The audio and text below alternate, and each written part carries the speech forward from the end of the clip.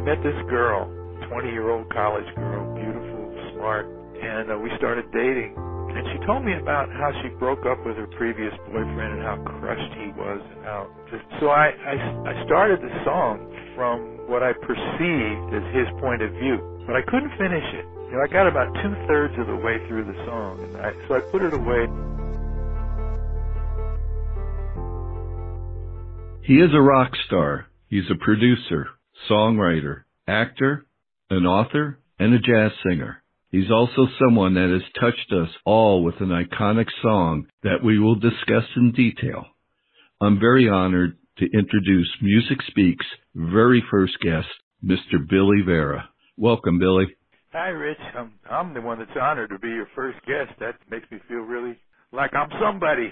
Hey, I don't think you have to worry about that, Billy. But from the very outset, when I came up with the concept of doing this version of a podcast, there was only one person, and I followed you for many, many years, and that was Billy Vera. And I'm extremely grateful and excited that you agreed to give your time to us today. So thank you. We'll make it fun. But that's the intent. I know your influence on music came from a lot of different directions. Whatever genre you've touched, you've done it so damn well. But I believe, if I'm not mistaken, in the very beginning, besides your tastes in music, you had the influence of your mom. Ray Charles singers, I believe, from the Perry Como show. Is that correct? Can you share with how that kick-started your life in music? Well, she had been a singer all my life, before I was born. And when I was real little, we lived in Cincinnati for about 3 or 4 years.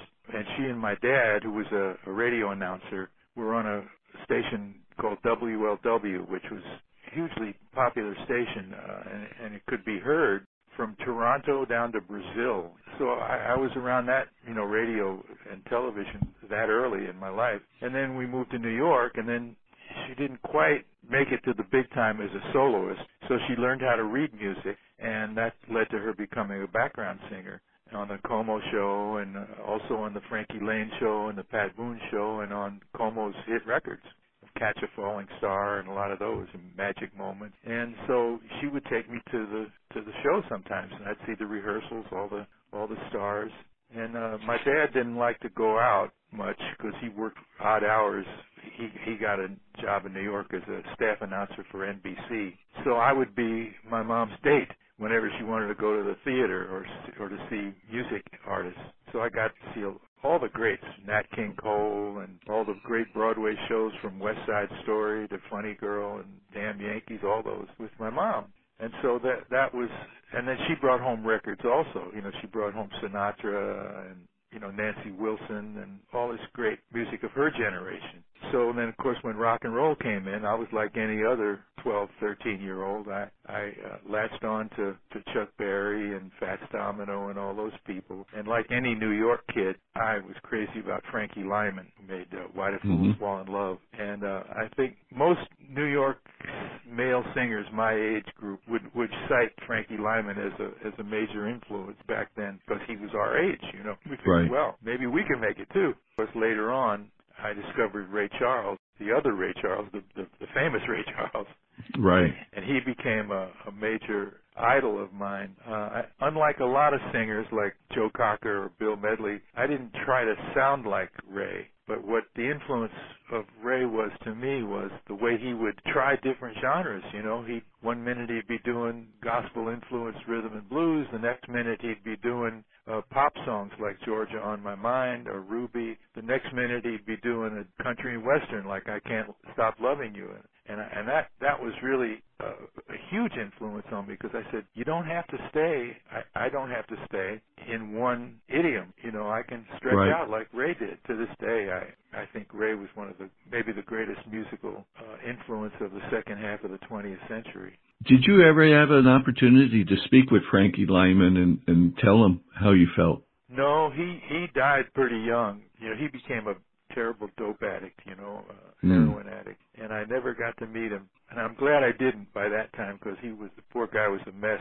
A friend of mine was a songwriter up at Roulette Records where Frankie recorded, and he was no longer recording, but he'd go up there to Morris Levy, the owner of the company, and try to get a little advance money from him. And which was never easy, I understand, with Morris.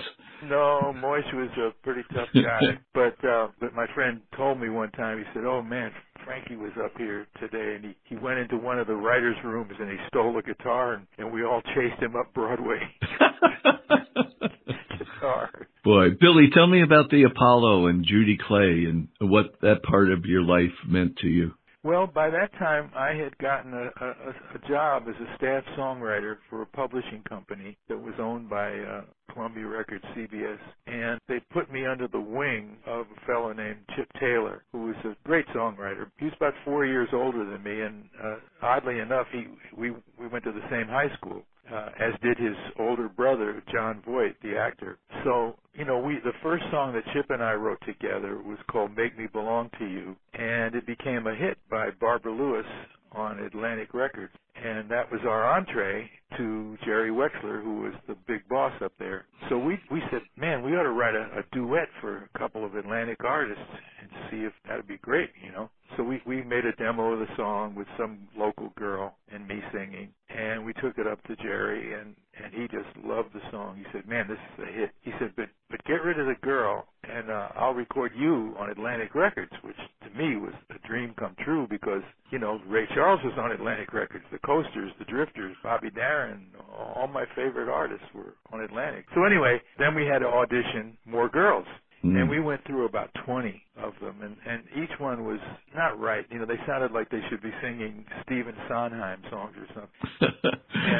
And finally, Wexler, at the last minute, said, listen, we just got this girl, Judy Clay. She's a cousin of Dionne Warwick. Her mom is her aunt is Sissy Houston, and, why don't you audition her? There's some good DNA right there, huh? Oh, boy, and how. Well, Judy was adopted. She was adopted by Dionne's and Dee Dee's mother, Lee Warwick, who was the sister of Sissy Houston. The real name of the two sisters was Drinkard. They had a gospel group called the Drinkard Singers that had made some records on RCA and Savoy. And Judy was the lead singer, over Dionne and Dee Dee and Sissy. That's how good she was. So she was great, but she walked into the office about 14 months pregnant, and she had a big chip on her shoulder, and because Dee Dee and Dionne had already made it big, and Judy had never been able to get a solo hit. So she walked out afterwards, and they said, "What do you think? She sings great, but can you handle that attitude?" I said, "Yeah, I can handle her. I got a sister just like that." Came in handy. Yeah, and as it turned out, Judy and I remained friends until the day she died.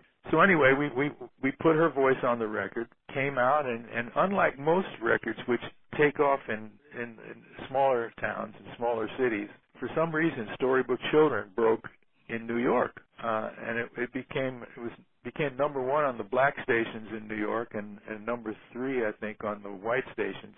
So we got an offer to play at the Apollo, which was another dream come true for me because I had been a customer at the Apollo and always dreamed of being on that stage, and in fact, I was there when James Brown recorded that famous Live at the Apollo album, greatest show I ever saw in my life. And so, we worked there, but this was before our picture had been out, so nobody had seen us.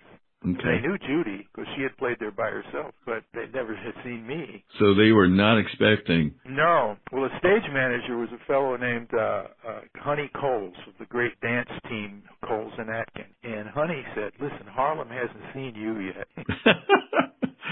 He said, "I got an idea." He said, "Judy, you enter from stage right, and Billy, you enter from stage left. And you let her take 3 steps out from the wings before you make your entrance." So I did. 1, 2, 3, enter. And boy, I heard 1,500 people gasp.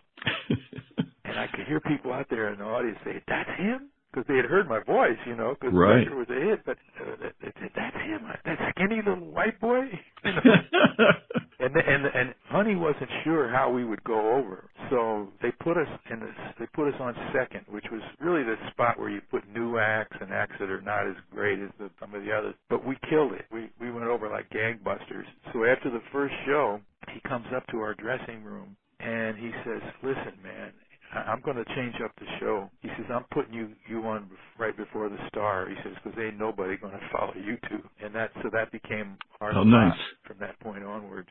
What a shot of confidence, as if you needed it. I mean, well, it was weird because some of the acts that I knew from, playing in the club, they said, oh, man, first time I played the Apollo, man, we were so scared. We couldn't, our knees were shaking. And, for some reason, I had no fear. I just felt like, this may sound crazy, but I felt like I belonged there, So when I went out, I wasn't overly, obnoxiously confident, but I went out there, and I've seen film of it.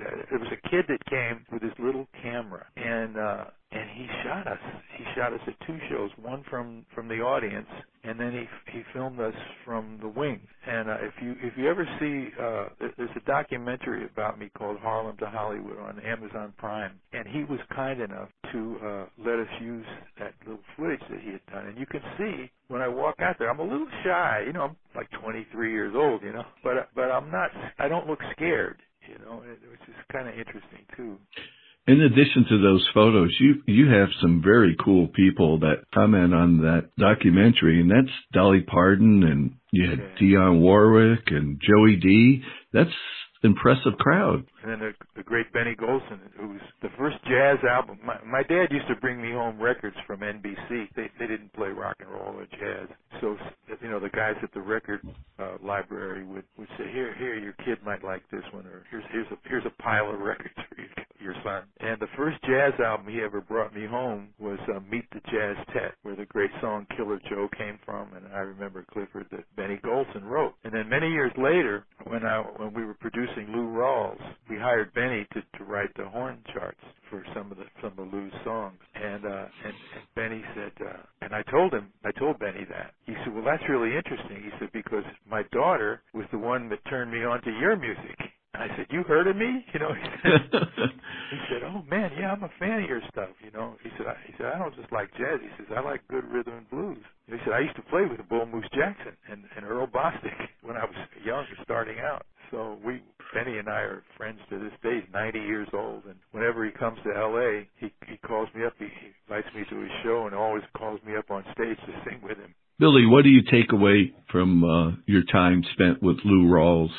Well, it was really great work. He's one of the great voices, of the era, unique voices. His manager once told me that I don't know who decides things like this, but he said that Lou was voted or whatever the third most recognizable voice in the world. I said, well, who's above him? He said, well, Muhammad Ali is number one, and Howard Cosell is number two.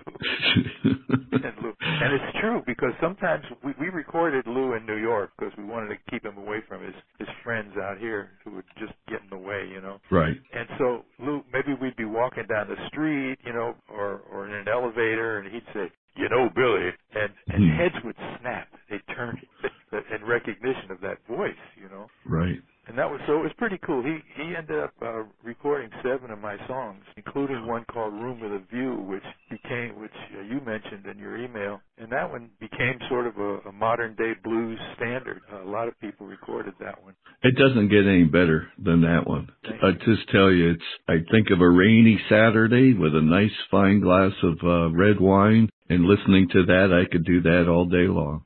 Oh man, thank you. So very, very cool. And when you talk about Apollo and being out there and being very comfortable on the stage, my dad taught me a lesson early on, and he says, as you grow old, you're going to find yourself in different situations in life, either the particular experience or a person. He says, never, ever be intimidated, but always show respect. And I think of that when you bring that up about the Apollo and seeing any video of your work. You just go out there and just have a good time with it. You just are not intimidated, and I love what I it do, shows. And what your dad told you is really my definition of class.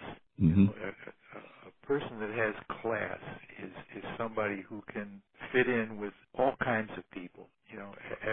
From the kings and queens down to the bums on the street. And right. fit in, and it comes from exactly what your father told you. Because that's the key to respect back in return, is just to show it, and those folks around you will recognize that, and that's how it goes. Don't put yourself above people, and don't put yourself below them either. Share with us some of the other folks that you wrote for. I know Bonnie Raitt, that we discussed. Yeah, Bonnie and I we served on the board of directors of the Rhythm and Blues Foundation, which we sort of looked out for former rhythm and blues stars that fell on hard times, and we do an event every year on the same city and the same day week as the Grammys, and it was really a great experience. Well, after Bonnie had gone through 15 years with Warner Brothers and had not really, she left Warner Brothers, as Jerry Wexler used to say, in an ocean of red ink, meaning she owed them money, a lot of money. And so her manager later told me that he had a hard time getting anybody to sign her after that. And he said the only label that would take her was Capitol Records. And even they only accepted her with no front money and a small budget to record her album. Well, that became Nick of Time, which became her, a big hit. Sold signature. Right. 3 million records, yeah. So after Nick of Time, she called me up. She says, "Man, now I got to make another album. I don't write enough songs for a whole album. You got anything?" So I like the way she sang ballads, and so I put together about 3 ballads. And then I was on the phone talking to my friend Michael Kuskuna, who the co-producer with me on Lou Rawls. He lived back in Connecticut, and his wife overheard us talking about, me sending something for Bonnie. Now, Michael had recorded Bonnie in her early years on Warner Brothers. He had produced one album with her. So she said, "Well, tell Billy to send that little Cajun song for her," and meaning Papa Come Quick. Right. And I said, "I don't know, man." I said, "This is written really from a male point of view. It's like I envisioned it as, the girl's brothers are mad because she's going out with a disreputable guy and they want to go bring her back home. And Michael's wife said, "No, make sure, please play her that song. It'd be perfect for her." So I threw it on the end of the tape.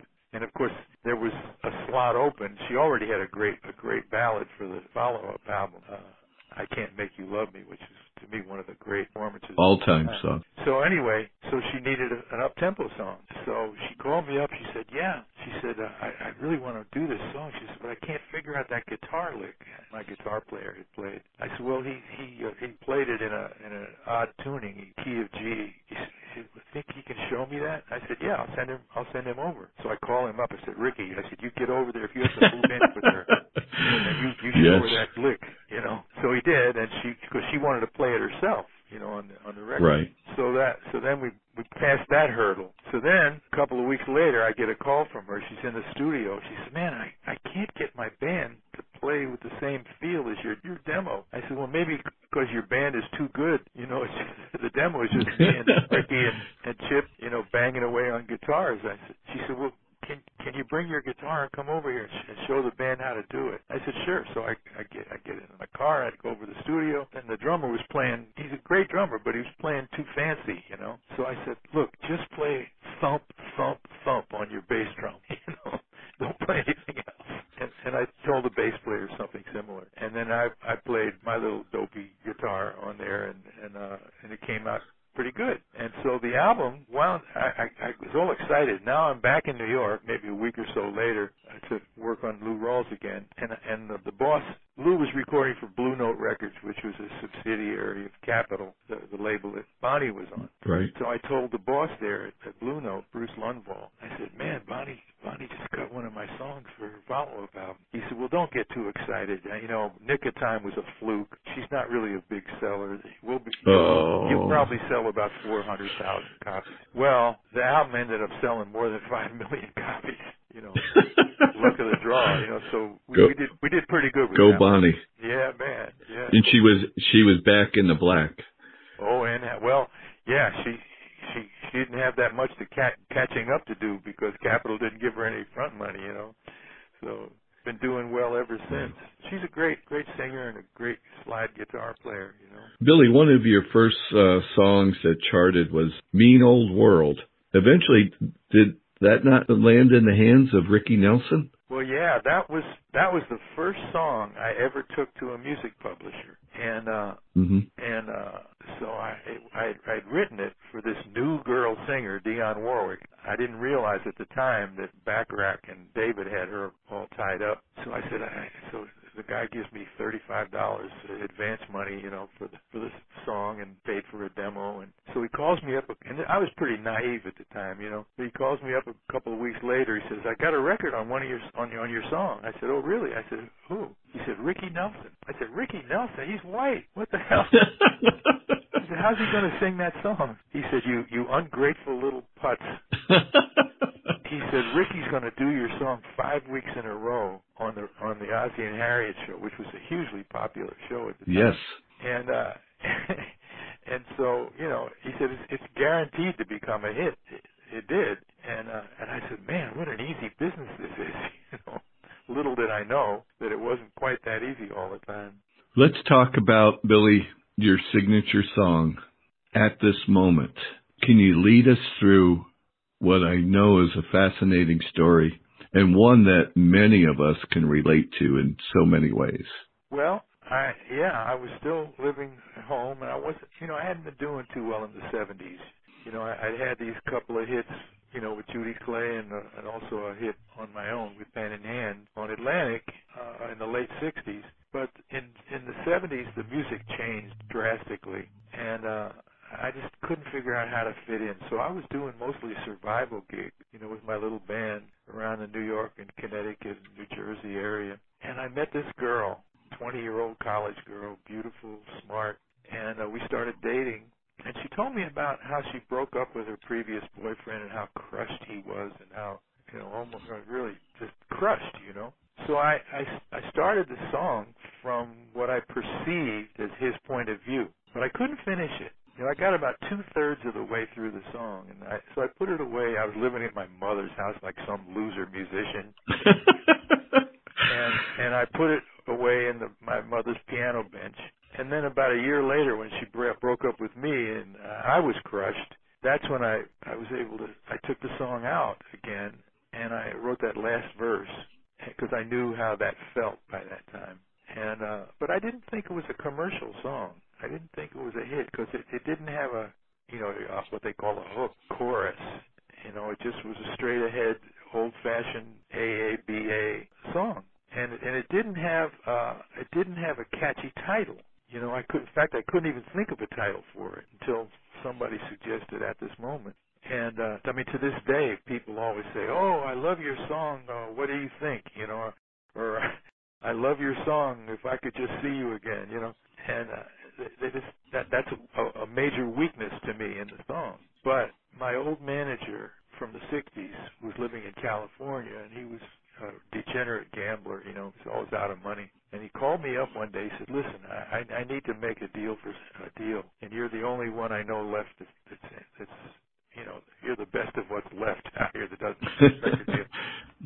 He said, "Send me some songs, and I'll see if I can get you a record deal." So he calls me up, and he said, "Listen, by this time I was down in St. Croix in the Virgin Islands playing a gig, my band, and he tracked me down there, and he said, 'Listen, I got you I don't have a record deal for you, but I got a publishing deal for you with Warner Brothers.' He said, 'But they don't believe you're still alive, My career was dead, but I'm alive, So he said, so they want to fly you out here because they don't believe me that you're still alive.' So after the gig in St. Croix finished, I flew out to L.A. and to hear me on the piano, and I played him At This Moment and another song. And when I finished At This Moment, here's Eddie Silvers, this guy who had been in music publishing for ages. He's got tears coming down his face. I said, wow. I said, maybe this song actually has something, and so I signed with Warner Brothers and then started the Beaters just to have something to do on the weekends because I didn't know anybody here, and to meet girls, of course. And nobody was signing a horn band at record labels.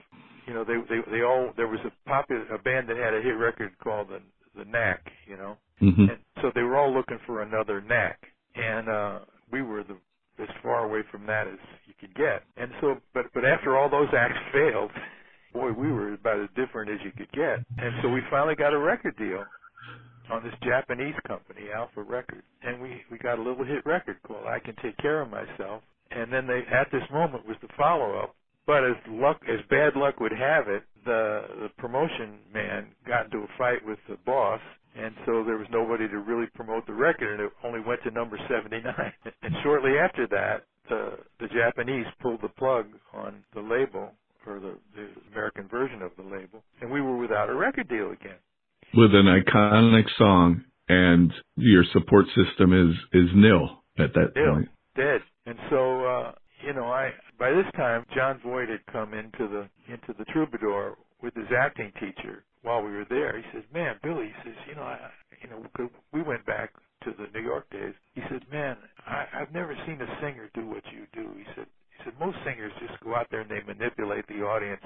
I'm going to make you laugh. I'm going to make you cry. I'm going to make you horny. I'm going to this." He said, "But," he said, "you don't do that." He said, "You're an organic performer." He said, "You just lay it out there in the most honest way I've ever seen anybody." He said, "You should be an actor." I said, "John, I don't be an actor." He said, "No, he's very persuasive, John." He says, "You come to David's acting class. David Proval, who was later in The Sopranos. He had been in a movie called Mean Streets. He was a great teacher." So I just to shut John up, I started going to this class. And it led to work. I kind of liked it, and I did a couple of plays, and people saw me, and then I did a couple of television shows, and then I got this movie, Buckaroo Banzai. It became this cult movie, So about 5 years after the record company ended, I'm sitting around waiting for my acting agent to call me, and I'm still playing with the band, meanwhile, on weekends. And this guy calls up and he says, "Is this the same Billy Vera that has the band?" And I said, "Yeah," because I always kept my number in the phone book, because I figured. But most people are too stupid to look you up, so, especially the kind of people that would bother you. So I was never worried about that. But somehow this guy really wanted to find me, and so he had his secretary, look all over the different area codes in L.A. until he found me. And he said, "Listen, we were at the club the other night. We heard you do this song." He said, "I produced this show, and I write for this show called Family Ties." And, I knew Family Ties. It was the number 2 show in the country, right after, Cosby was number 1. And he said, "We're doing an episode, and you sang this song the other night that we think would be perfect for the episode." So I said, what was the song?" He said, I don't know the name of it. Typically, nobody knows the name of At This Moment. And I knew that it was At This Moment. So I hummed a few bars, and he said, "Yeah, that's the one." He said, I said, "Well, yeah." I said, "If you want to use it, call up Warner Brothers and, get a license for it." So we did it, and this was in 1985, and it was the episode where Michael J. Fox meets the girl and falls in love. Well, now I had songs on TV shows before, and it was a couple of $100. It was nice.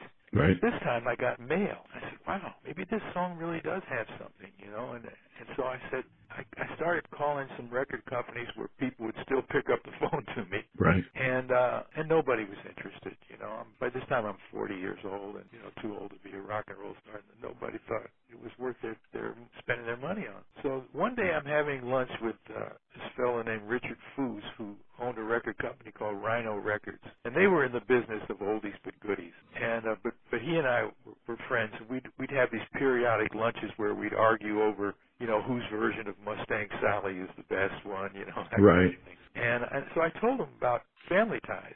And I said, "How many records do you need to sell to break even?" He said, "Oh, we have low overhead here. We could probably break even on a couple of thousand." I said, "What if I guarantee you 2,000 sales? Put out an album of my best of album records, 2 albums that we did for them." And he said, "Sure, why not?" I think he only did it because he liked me, Right. He never thought he was going to make a nickel off of it. So by the time they got the album out, we missed the rerun of Family Ties. But as luck would have it, the following season, they bring the girl back, and she breaks up with him. The famous scene, yes. They use that famous scene. They use the song again. And, boy, suddenly, talk about an organic hit. A grassroots. People started calling NBC. NBC told Rhino and told us that it was the most phone calls they ever got in the history of the network. Suddenly, people are calling radio stations. They're calling record stores. Who's the singer? Where can we get this record? And suddenly, little Rhino Records finds himself sitting on a time bomb, you know. What was going through your head at this point? I'm just like overwhelmed, you know. Wow, this is great. But it all happened so fast. Suddenly it's number one in Hawaii or someplace in Kansas City, and then it just kept going from there, leaping up the charts. I mean, it's the kind of thing that people dream about, but it never really happens in real life. And suddenly now, you know, my phone starts ringing at 6 o'clock in the morning, and it keeps ringing till 2 o'clock the next morning, and everybody wanted a piece of me. You know, before long, actually on my mother's birthday, January 24th, in 1987, it hit number one. Wow. And meanwhile, my mother, who's, you know, down in Florida now, dying of cancer, she's calling radio stations trying to promote her son. And these, you know, these morning disc jockeys, they're such wise guys, you know. Right. They're making fun of her, and she didn't care, you know. She just wanted to help her boy, you know. Well, it worked, and yeah. So there it goes, and then next thing you know, another one of my dreams come true is I got to be on American Bandstand.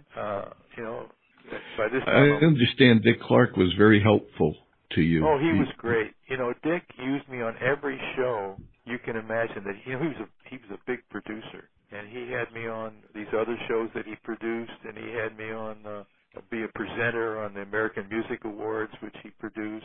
He was very good. He actually came to the club to see us, and his wife told me, he said, you know, he never goes to clubs to see us. Nice.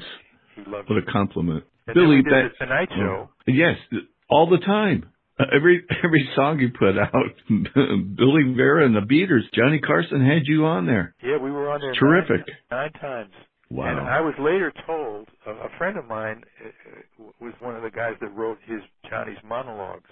And he told me, and also one of the crew guys, and they told me, they said, you know, you were Johnny's second favorite singer. I said, who's number one? He said, Tony Bennett was his favorite, but you were number two. That was pretty That's impressive. Cool. Yes. When going back for a moment, Billy, on the episode of Family Ties, if I'm not mistaken, the only recording you had at that time was recorded live at this moment. How did you deal with that to prepare it for the television episode? Well, you know, it's funny because before we spoke today, somebody had reminded me on Twitter that it's the 35th anniversary of that first episode. So I went to YouTube and I found it, and I realized, and I remembered rather, that they had us re-record it, go into the studio and do a studio recording of it, because they didn't want somebody yelling out, "Hey, sing it, Billy," in the middle of the love scene, you know. Well, you know, just one man's opinion. That works. That's needed for that type of scene on Family Ties.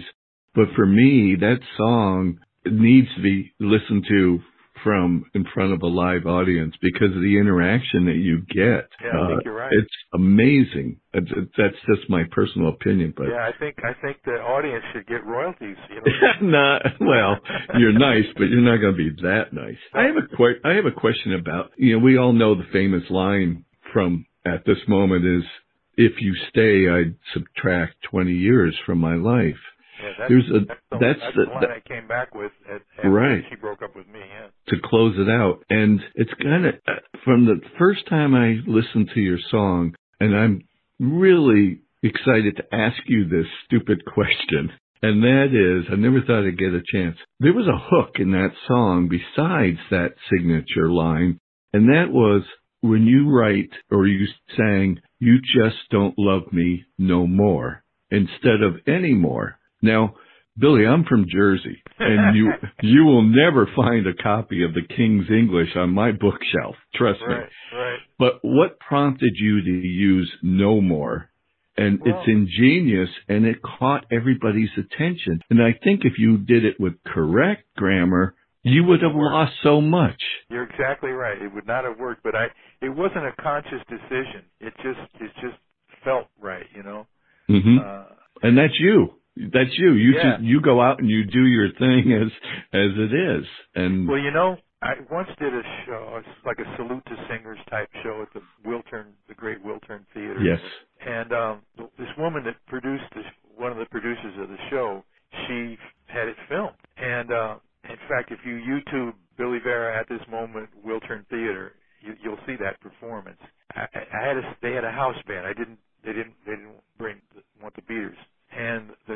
conductor counted the song off too slowly. Oh. And I had to make a split-second decision in this huge theater full of, all the big people, top people. Do I stop him, make him start again at the right tempo, or do I go with it and see where that slower tempo takes me emotionally?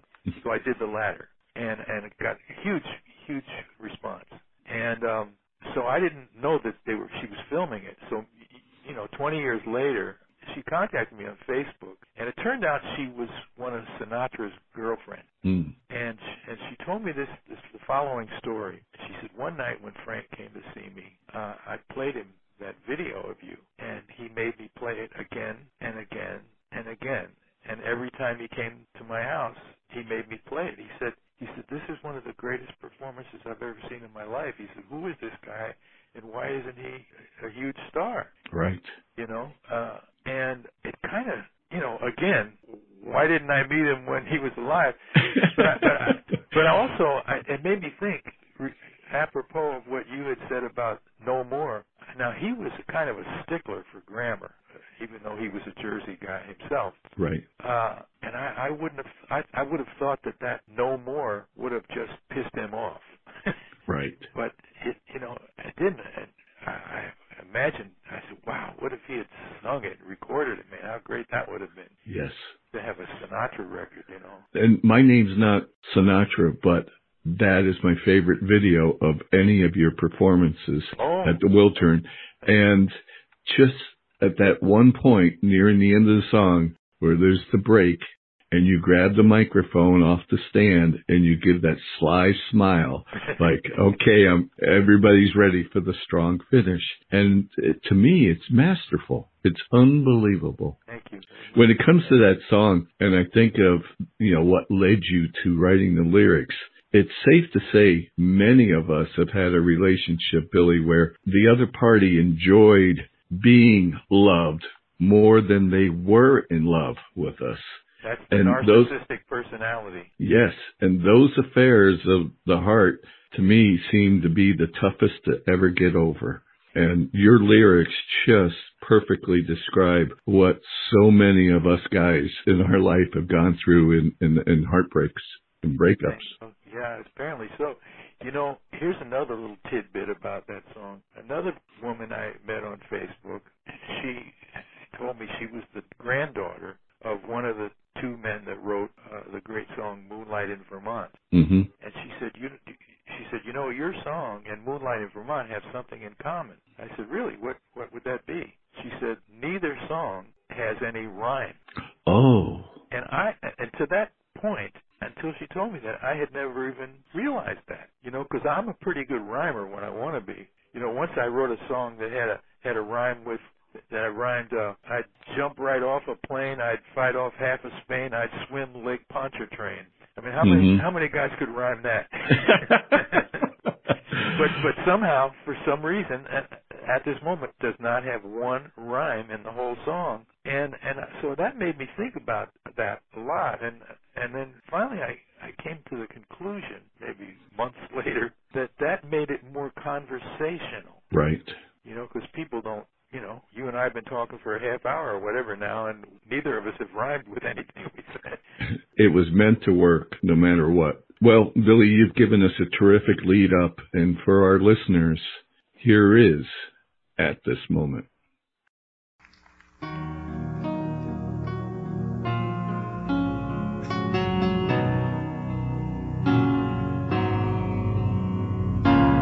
What did you think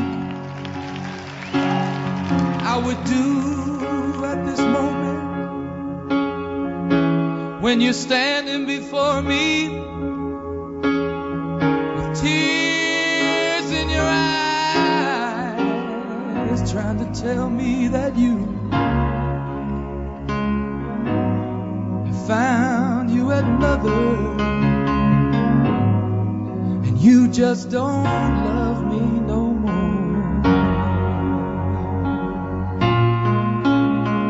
Whoa. What did you think I would say at this moment I'm faced with the knowledge that you just don't love me. Did you think I would curse you or say things to hurt you? 'Cause you just don't love me no more. Did you think I could hate you or raise my hands to you? Now come on, you know me too well. How could I hurt you? Darling, I love you, and you know I'd never hurt you. What do you think I would give at this moment if you'd stay? I'd subtract 20 years from my life, fall down on my knees, kiss the ground that you walk on. If I could just hold you again.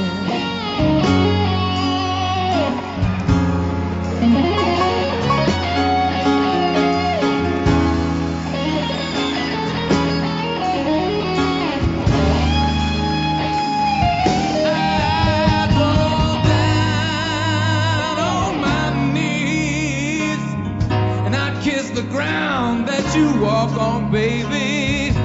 If I could just hold you.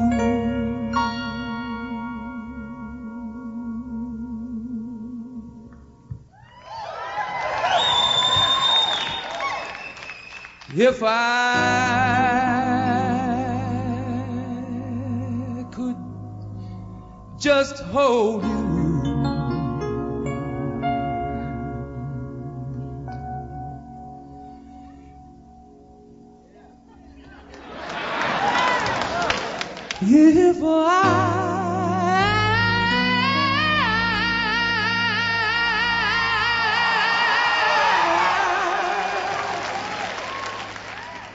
If I could just hold you.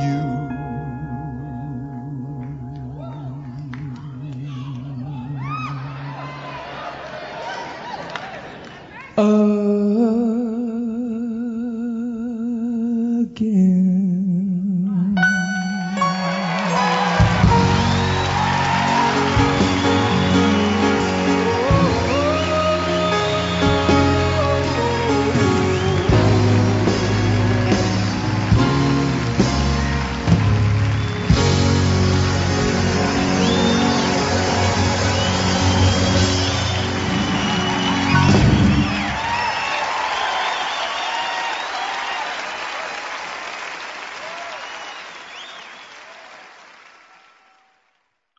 Billy, what a terrific moment listening to that again with you spending time with us. It's thank you. a special song, and it's been a special treat for us to listen to that and to learn about your other songs.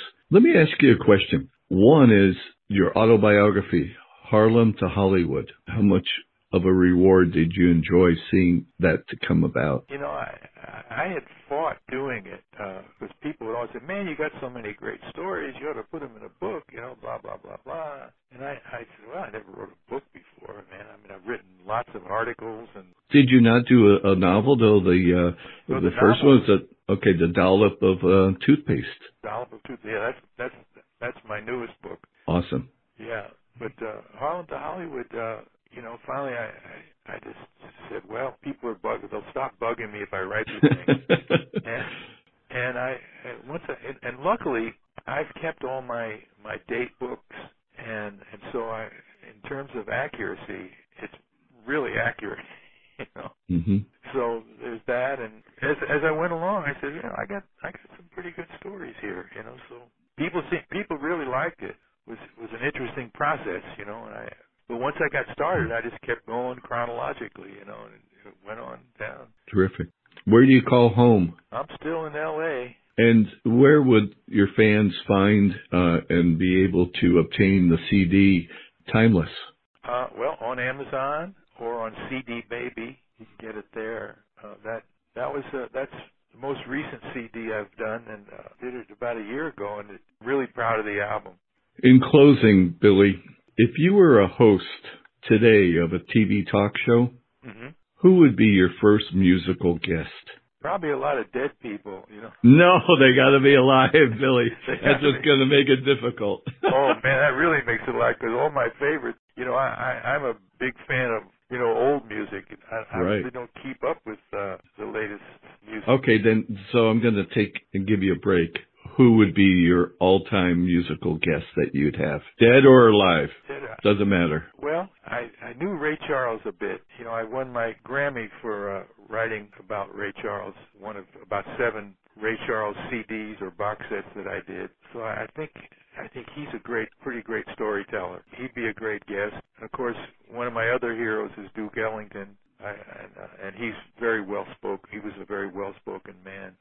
So I think he'd be a marvelous guest. I don't think anybody really ever went into depth with Duke. And the third person I would like to have would be Louis Armstrong. Wow, what a lineup.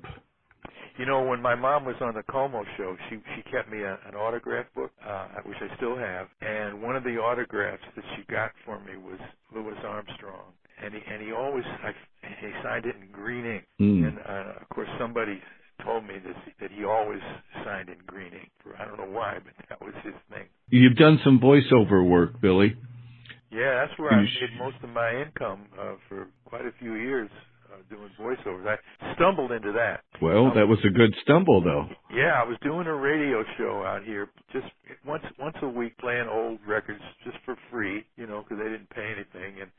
But I did it for fun because I have a huge record collection. And one day I came into the station, and there was a note in my mailbox that said, he has an interesting voice. You believe him when he talks. Would he be interested in doing voiceovers? And, you know, the first one I did was like, I think for, not Toyota, but one of those cars. And caught on. You know, I had a different voice, and then, boy, my phone started ringing off the hook. And next thing you know, I mean, I'm doing 2 or sometimes 3 a day, and I was just making money hand over fist, more than I ever made in rock and roll, I'll tell you that. Well, Billy, I can't thank you enough, and this is, as you know, my premiere podcast episode of Music Speaks. Well, I wish you good luck with your podcast. And I thank you. I'm most grateful for you agreeing to be here. I'm going to tell you something. You know, Johnny Carson was head and shoulders above any other nighttime interviewer. And his secret was this, and you have it as well, is he made the guest the star. You know, whereas a lot of these other guys that do the late night shows now, they're making wisecracks at the expense of the star or drawing the attention to themselves. But Johnny never did that, and he said, "Look, I'm here 5 nights a week, man. They'll get tired of me if I." You know, it's just good business to make the guest a star, and that's how you're doing it too. I noticed. Well, thank you. I've had some nice compliments in my life, but that's one I will cherish. Billy, I wish you well. You stay well, and when this pandemic is over, you're going to find me in the audience at Studio City. Thank you very much, and you have a good day ahead. My pleasure. Bye now. The recording of At This Moment was played during the podcast with permission by Billy Vera. Please hit the subscribe button to be the first to learn of our next episode of Music Speaks. Until then, thank you.